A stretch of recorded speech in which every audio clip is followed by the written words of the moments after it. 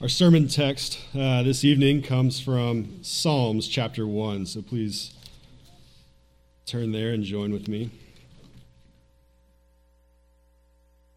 It says this, "Blessed is the man who walks not in the counsel of the wicked, nor stands in the way of sinners, nor sits in the seat of scoffers, but his delight is in the law of the Lord, and on his law he meditates day and night. He is like a tree planted by streams of water, that yields its fruit in its season, and its leaf does not wither. In all that he does, he prospers. The wicked are not so, but they are like chaff that the wind drives away. Therefore the wicked will not stand in the judgment, nor sinners in the congregation of the righteous.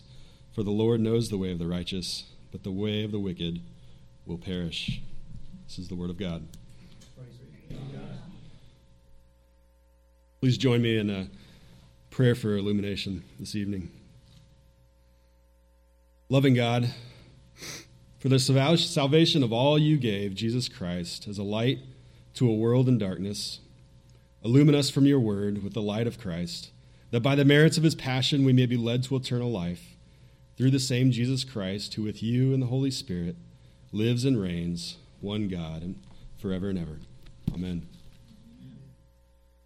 This evening we're going to be taking a look at Psalm 1 in its entirety, verses 1 through 6. Through my years, almost 16 years of full-time ministry now, the book of Psalms is one that I've often found myself coming back to the most in Scripture. Over and over and over again, it reminds me that I am normal. Right? My wife, almost every week, says, "You're not Superman. You can't do everything." And sometimes I try. It turns out I'm human. I am merely human, and I can't always accomplish everything that I set out to do each week.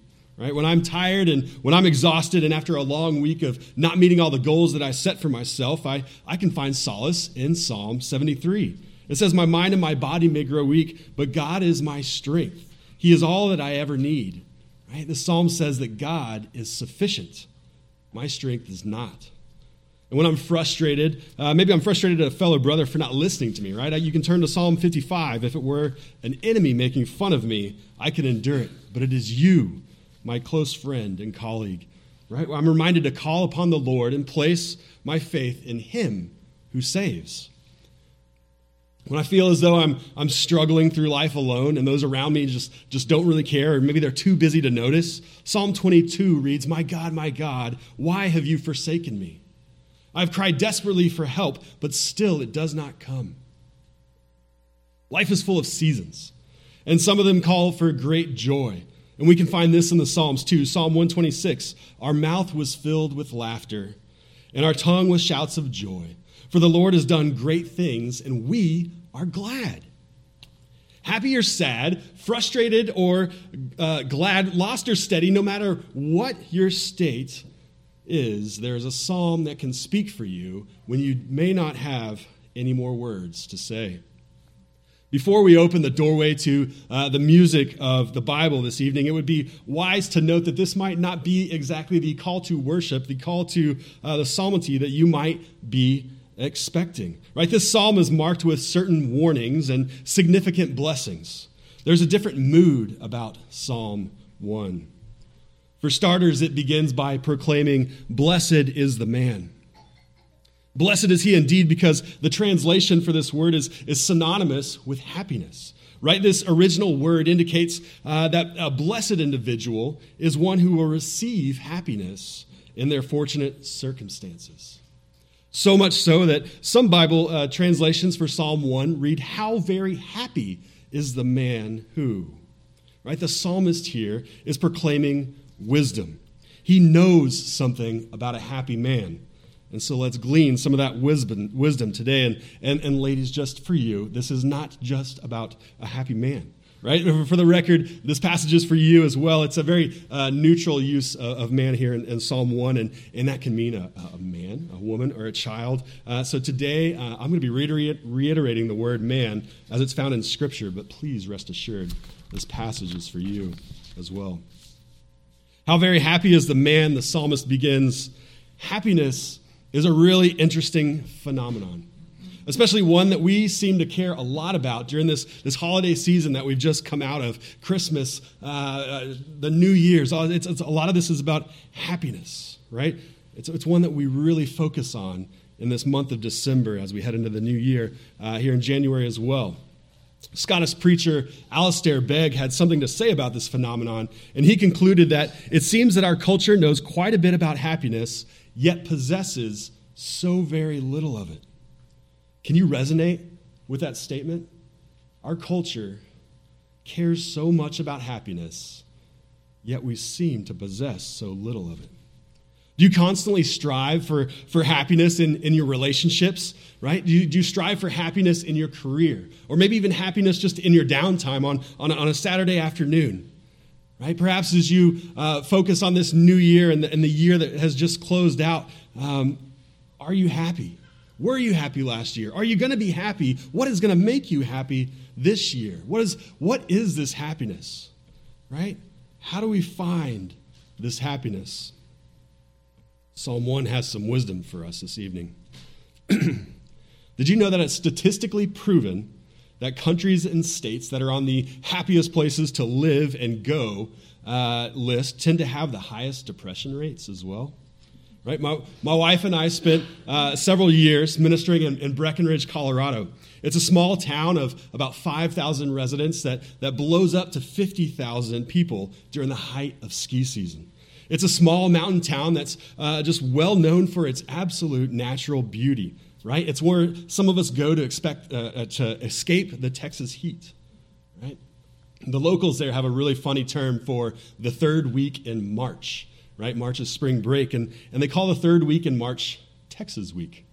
They call it Texas Week because that week, families and fraternities and bachelorette parties and youth groups who are going on ski trips descend upon this little mountain community, and they fill it with life, right? The Texans are known for loud, obnoxious hey-yalls down the street, and as they're slipping and sliding in ski boots all across the ice-covered sidewalks, it makes a giant, loud mess, but it's fun. Texans are known as the loudest and probably the most obnoxious of all the tourists, which... it's okay. But the truth is, people from all over the world go to this place to experience happiness. Not just Texans, but people from all over the world go to the mountains to find happiness, this little slice of heaven. It's a happy place, and who wouldn't want to live there after all? Right, but the town of Breckenridge is on the southeastern corner of this region in the United States that's been coined as the Suicide Belt. This belt is made up of small mountain towns and small communities in these western towns in Colorado and Montana and Wyoming and Utah. And this region has depression rates that are 3 to 4 times the national average. People flock to these beautiful places to seek solace, to seek adventure, to seek entertainment, to seek happiness. But many who live there struggle to find it. It seems that our culture knows quite a bit about happiness, yet we possess so very little of it. In light of that knowledge, let's open up our Bibles and see what the Lord has to say this evening. Our scripture is kind of short, and I'd like to read through all 6 verses one more time to get a picture of this happiness, of this blessedness. Psalm 1 reads, "Blessed is the man who walks not in the counsel of the wicked, nor stands in the way of sinners, nor sits in the seat of scoffers. But his delight is in the law of the Lord, and on his law he meditates day and night. He is like a tree planted by streams of water that yields its fruit in its season, and its leaf does not wither. In all that he does, he prospers. The wicked are not so, but are like chaff that the wind drives away. Therefore, the wicked will not stand in the judgment, nor sinners in the congregation of the righteous. For the Lord knows the way of the righteous, but the way of the wicked will perish." This evening, we are going to glean 4 biblical truths on the subject of happiness. First, we're going to find out that happiness is serious business. It is no trivial matter. Second, we will observe that happiness is biblical business. It is founded, it is rooted in the Word and the law of God. Third, we will discover that happiness is a fruitful business. It's a business that's marked by a great harvest. And finally, we'll come to the realization that happiness is an eternal business. It's a life or death scenario, and there's no middle ground. Happiness is serious business. It's a biblical business, a fruitful business, and it is an eternal business. First, let us look at, discover that happiness is a serious business. Blessed is the man who walks not in the counsel of the wicked, nor stands in the way of sinners, nor sits in the seat of scoffers. As we noted, blessed can be translated as how very happy, right? So how very happy is the man? This word, blessed, also encompasses more than just happiness. For true happiness is to enjoy God's special favor and God's grace. This is a wonderful way to kick off the Psalter because in some sense, all of the Psalms will involve a portrayal of what it means to be happy. What follows next in verse 1 is a three-part progressive warning for the believer. It proposes that one should steer clear of the slippery slope that ensues. So we're going to look at this three-part progressive warning. Stage 1 of this slippery slope reminds us to not walk in the counsel of the wicked. It is a clear and concise warning that you are who you hang out with. Right? Do not take this as an argument for building this Christian bubble. Right? There's some of us that are so afraid of wicked counsel that they completely remove themselves from society and shield themselves and shield their families from the world. Right? I do not find this thought substantiated throughout Scripture. Jesus tells his disciples to go out to Jerusalem, to Judea, and to Samaria, and to the ends of the earth. We are to be prepared to give a reason for the hope that we have in Christ. Jesus commands us to go and to make disciples, baptizing them in the name of the Father and the Son and the Holy Spirit. These commands would be extremely difficult to execute from an insular Christian bubble. So in order to be in the world and not of it, Proverbs tells us, be friends with those who are wise, for if you choose fools to be your friends, you will surely have trouble. Blessed is the man who walks not in the counsel of the wicked, nor stands in the way of sinners. Stage 2 of this slippery slope is to not stand in the way of sinners. This phrase doesn't really translate well into modern English, right? Because to stand in the way of someone makes me recall of that quintessential medieval knight movie, right? You've got this big knight in shining armor who stands in front of a castle and says, halt, right? Who goes there, right? Stop, right? We're not supposed to stop the sinner from entering the castle. Instead, the psalmist is warning us not to stand in the shoes of a sinner. We're warned that if we spend too much time with the wicked, then the natural progression is then to stand in these shoes. The natural progression is to stand in these shoes and to become those who we are hanging out with. Too much time with sinners, and we'll begin to not only hear their wicked wisdom, but we'll begin to walk like them and we'll begin to talk like them. The third and perhaps most egregious stage of this slippery slope comes next. Blessed is the man who walks not in the counsel of the wicked, nor stands in the way of sinners, nor sits in the seat of scoffers. Listening leads to action, which then leads to a state of being. Blessed is the man who does not sit in the seat of scoffers. A scoffer is someone who jeers or mocks or treats somebody with contempt. A scoffer is completely unwilling to accept instruction, right? A scoffer is completely self-sufficient and autonomous. He cannot realize, right? He cannot recognize any authority because a scoffer is the ultimate authority. This is a serious problem, and we're gonna find out why in verse 2. So our first point concludes, happiness is a serious business. Psalm 1 declares that there are only two paths in life, blessed or cursed, life or death. These two outcomes are quite black and white. There's really no gray outcome for mankind that resides in our scripture this evening. Happiness is a serious business. So I ask you, Are you happy? Our second truth about happiness this evening is happiness is a biblical business. Right? Blessed is the man who walks not in the counsel of the wicked, nor stands in the way of sinners, nor sits in the seat of scoffers, but his delight is in the law of the Lord. And on his law he meditates day and night. This statement is in direct contrast to what a scoffer is.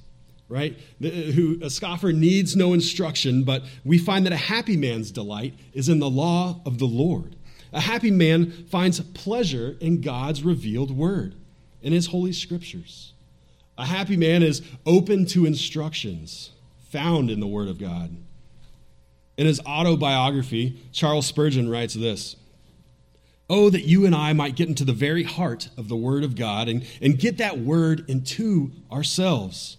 As I have seen the silkworm eat into the leaf and consume it, so we ought to do with the word of the Lord. Not crawl over its surface, but eat right into it till we have taken it into our most inner parts. It is merely idle to let the eye glance over the word, but it is blessed to eat into the very soul of the Bible until at last you come to talk in scriptural language, and your style is styled upon scriptural models. And what is better yet still, that your spirit is flavored with the words of the Lord. Blessed is he who delights in the law of the Lord, and on his law meditates day and night." It's important to note that this is not a math equation, right? It's not a list of do X, Y, and Z to achieve any given results, right? There's no command, no direct command to obey in this verse, but it does say that a happy man's delight, his pleasure, is to step into the word of God, to wrestle with it. Right? It's this act of exercising. It's not rocket science, but it's not magical either. And so this action entails picking this thing up, picking up the word of God, opening its pages, and reading it, which we have the blessing and the honor to do these days. We are to meditate on Scripture. We're to ponder on Scripture. We're to mourn over it. We're to study it. We're to speak Scripture. Right? There's no secret formula that works for everyone, right? For some, that may mean, just picking up your Bible and maybe you read a psalm a day for 30 days. It's the new year. It's a time for resolutions, and it's a great time to start a new practice. And if you read a psalm a day for 30 days, you've already read one today. You're done for today. But perhaps for others, maybe it's taking a step further and it's picking up a good commentary. Right? Talking to Pastor Wheat or another brother here at church and saying, hey, you have any good books or any good commentaries that I could read on top of the scripture that I'm already digging into? For others, maybe it's finding that time on Saturday morning to join the men or to join the women in a weekly Bible study or to pull in your neighbor and just study and go through the Word of God together, one chapter at a time. Unlike the scoffer, a blessed person is open to instruction. Right? Church, this knowledge will lead to confidence, and that confidence will lead to your strength. Happiness is a biblical business. So I ask you again, are you happy? This evening we've learned that happiness is a serious business. We've learned that happiness is a biblical business, and now we're going to unwrap our third point, that happiness is fruitful business. Look with me at verse 3. He is like a tree planted by streams of water that yields its fruit in its season, and its leaf does not wither. And all that he does, he prospers. This is the most profitable and perhaps the most critical verse for us this evening. Happy is the man who is planted by streams of water.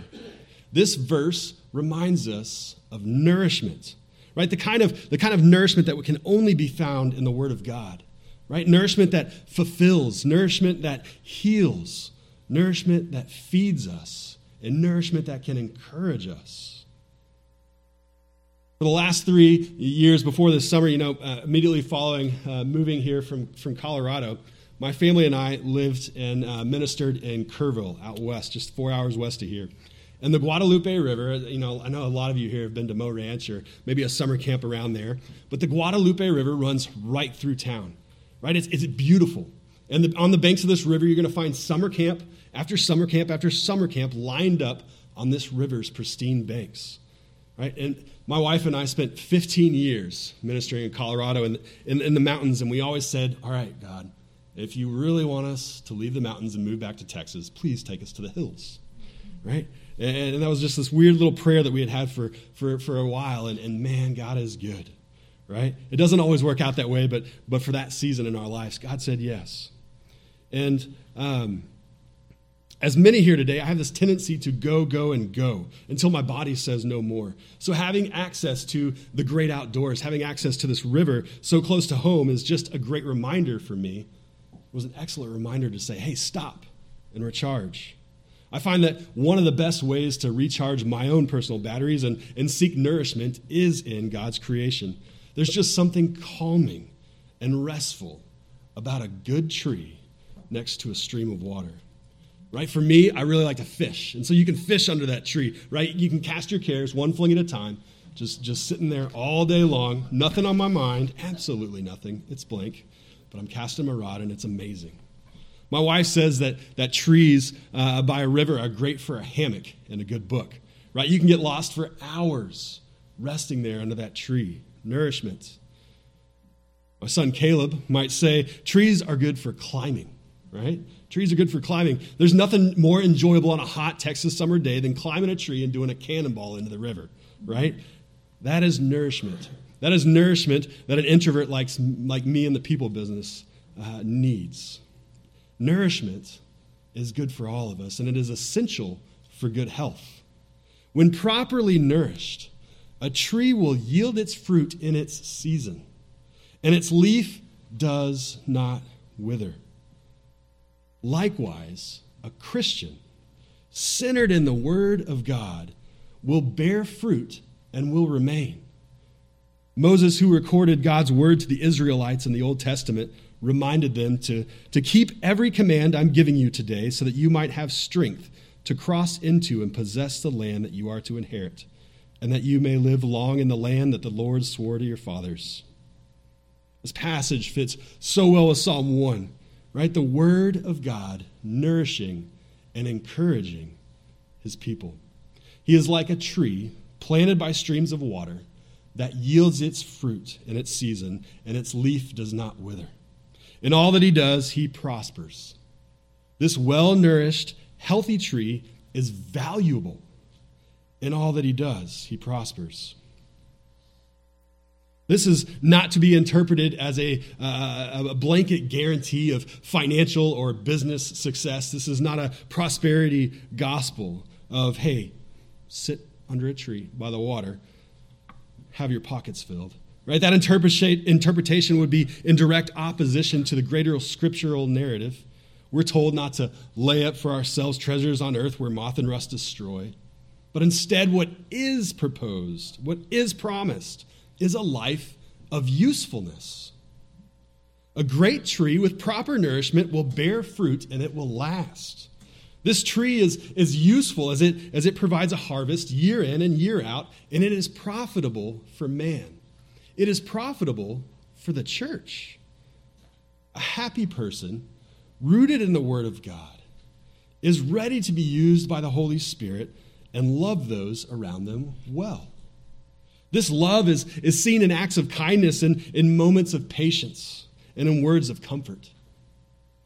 The Holy Spirit is able to use this overwhelming joy and stir up questions and convictions in the joy in the hearts of others.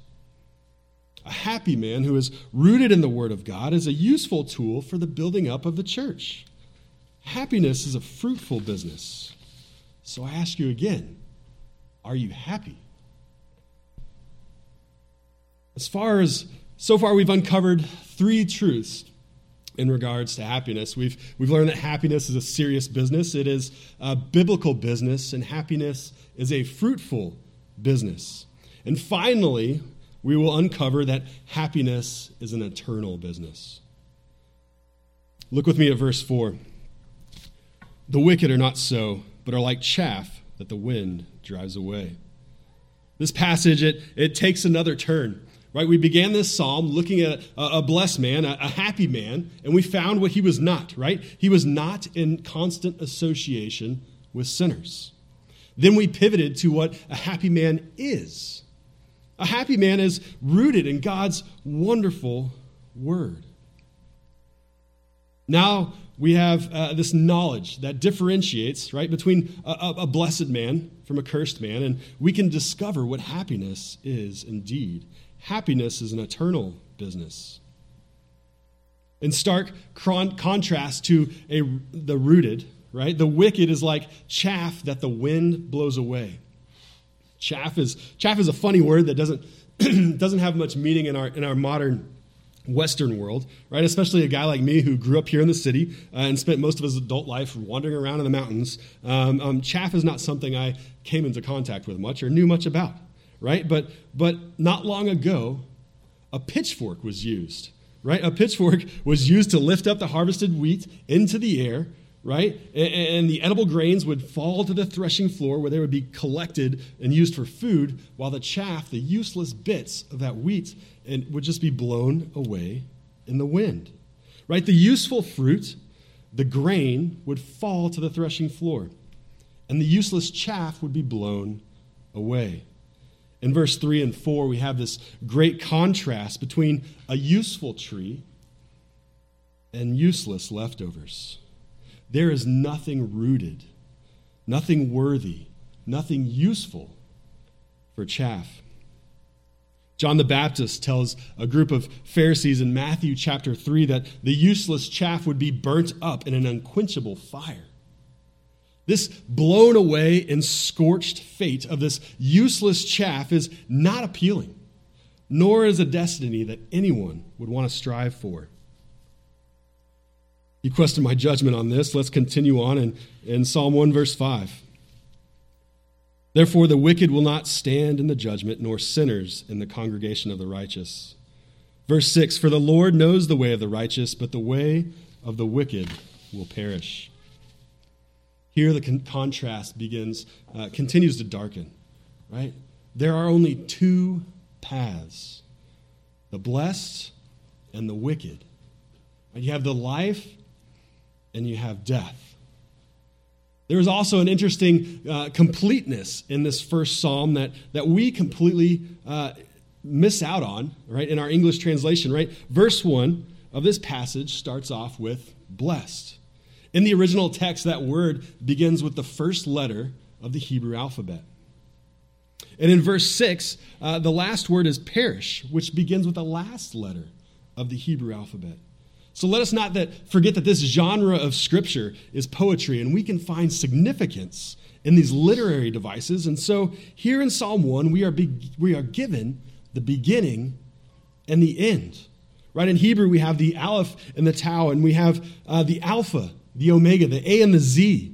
There is a completeness, a poetic finality to the judgment of the wicked, for they will surely perish. Church, this inevitable outcome is real. A wiser theologian than I once asserted that here we find the condemnation of the ungodly lifestyle is straightforward and sung with full assurance. A self-centered, autonomous scoffer who sees no need for instruction is doomed. There are two paths laid out at the beginning of the Psalms: happiness, blessed, and death. Happiness is an eternal business. Are you happy?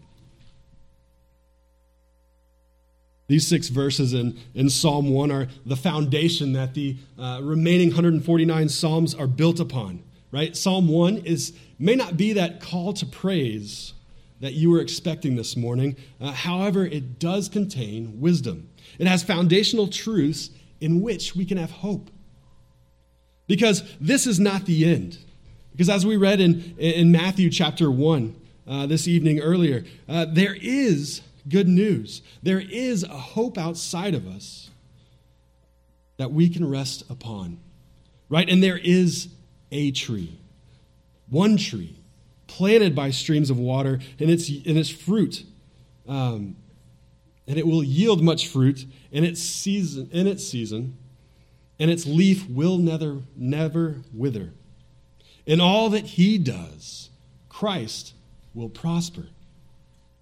You and I will mess up, and we're going to miss that mark of perfection that God has set before us. Right? But this psalm points to one who is greater. It points to one who is complete. Christ is that tree under which we can find rest and hope. For God sent his Son, Jesus Christ, perfectly blameless into this world, and he was mocked by scoffers. He was hung on a cross, and he died.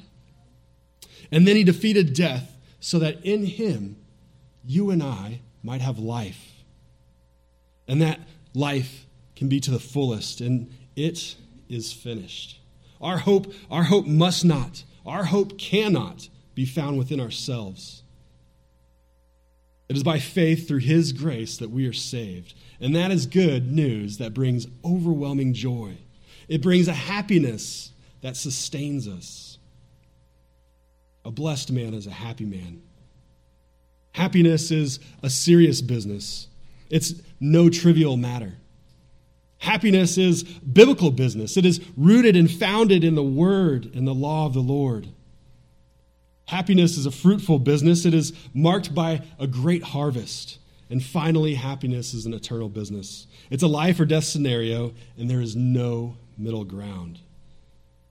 And so that begs the question one more time. Are you happy? Let us pray. Heavenly Father, I want to thank you for your word this evening. Lord, just thank you for this time that we have to gather together and hear from you. Lord, you are that tree that we can rest under. And I just thank you for your Son, Jesus Christ, who you sent as a propitiation for our sins. God, you are good, you are holy, and you are just, and it is in you that we trust. And we pray these things in your name. Amen.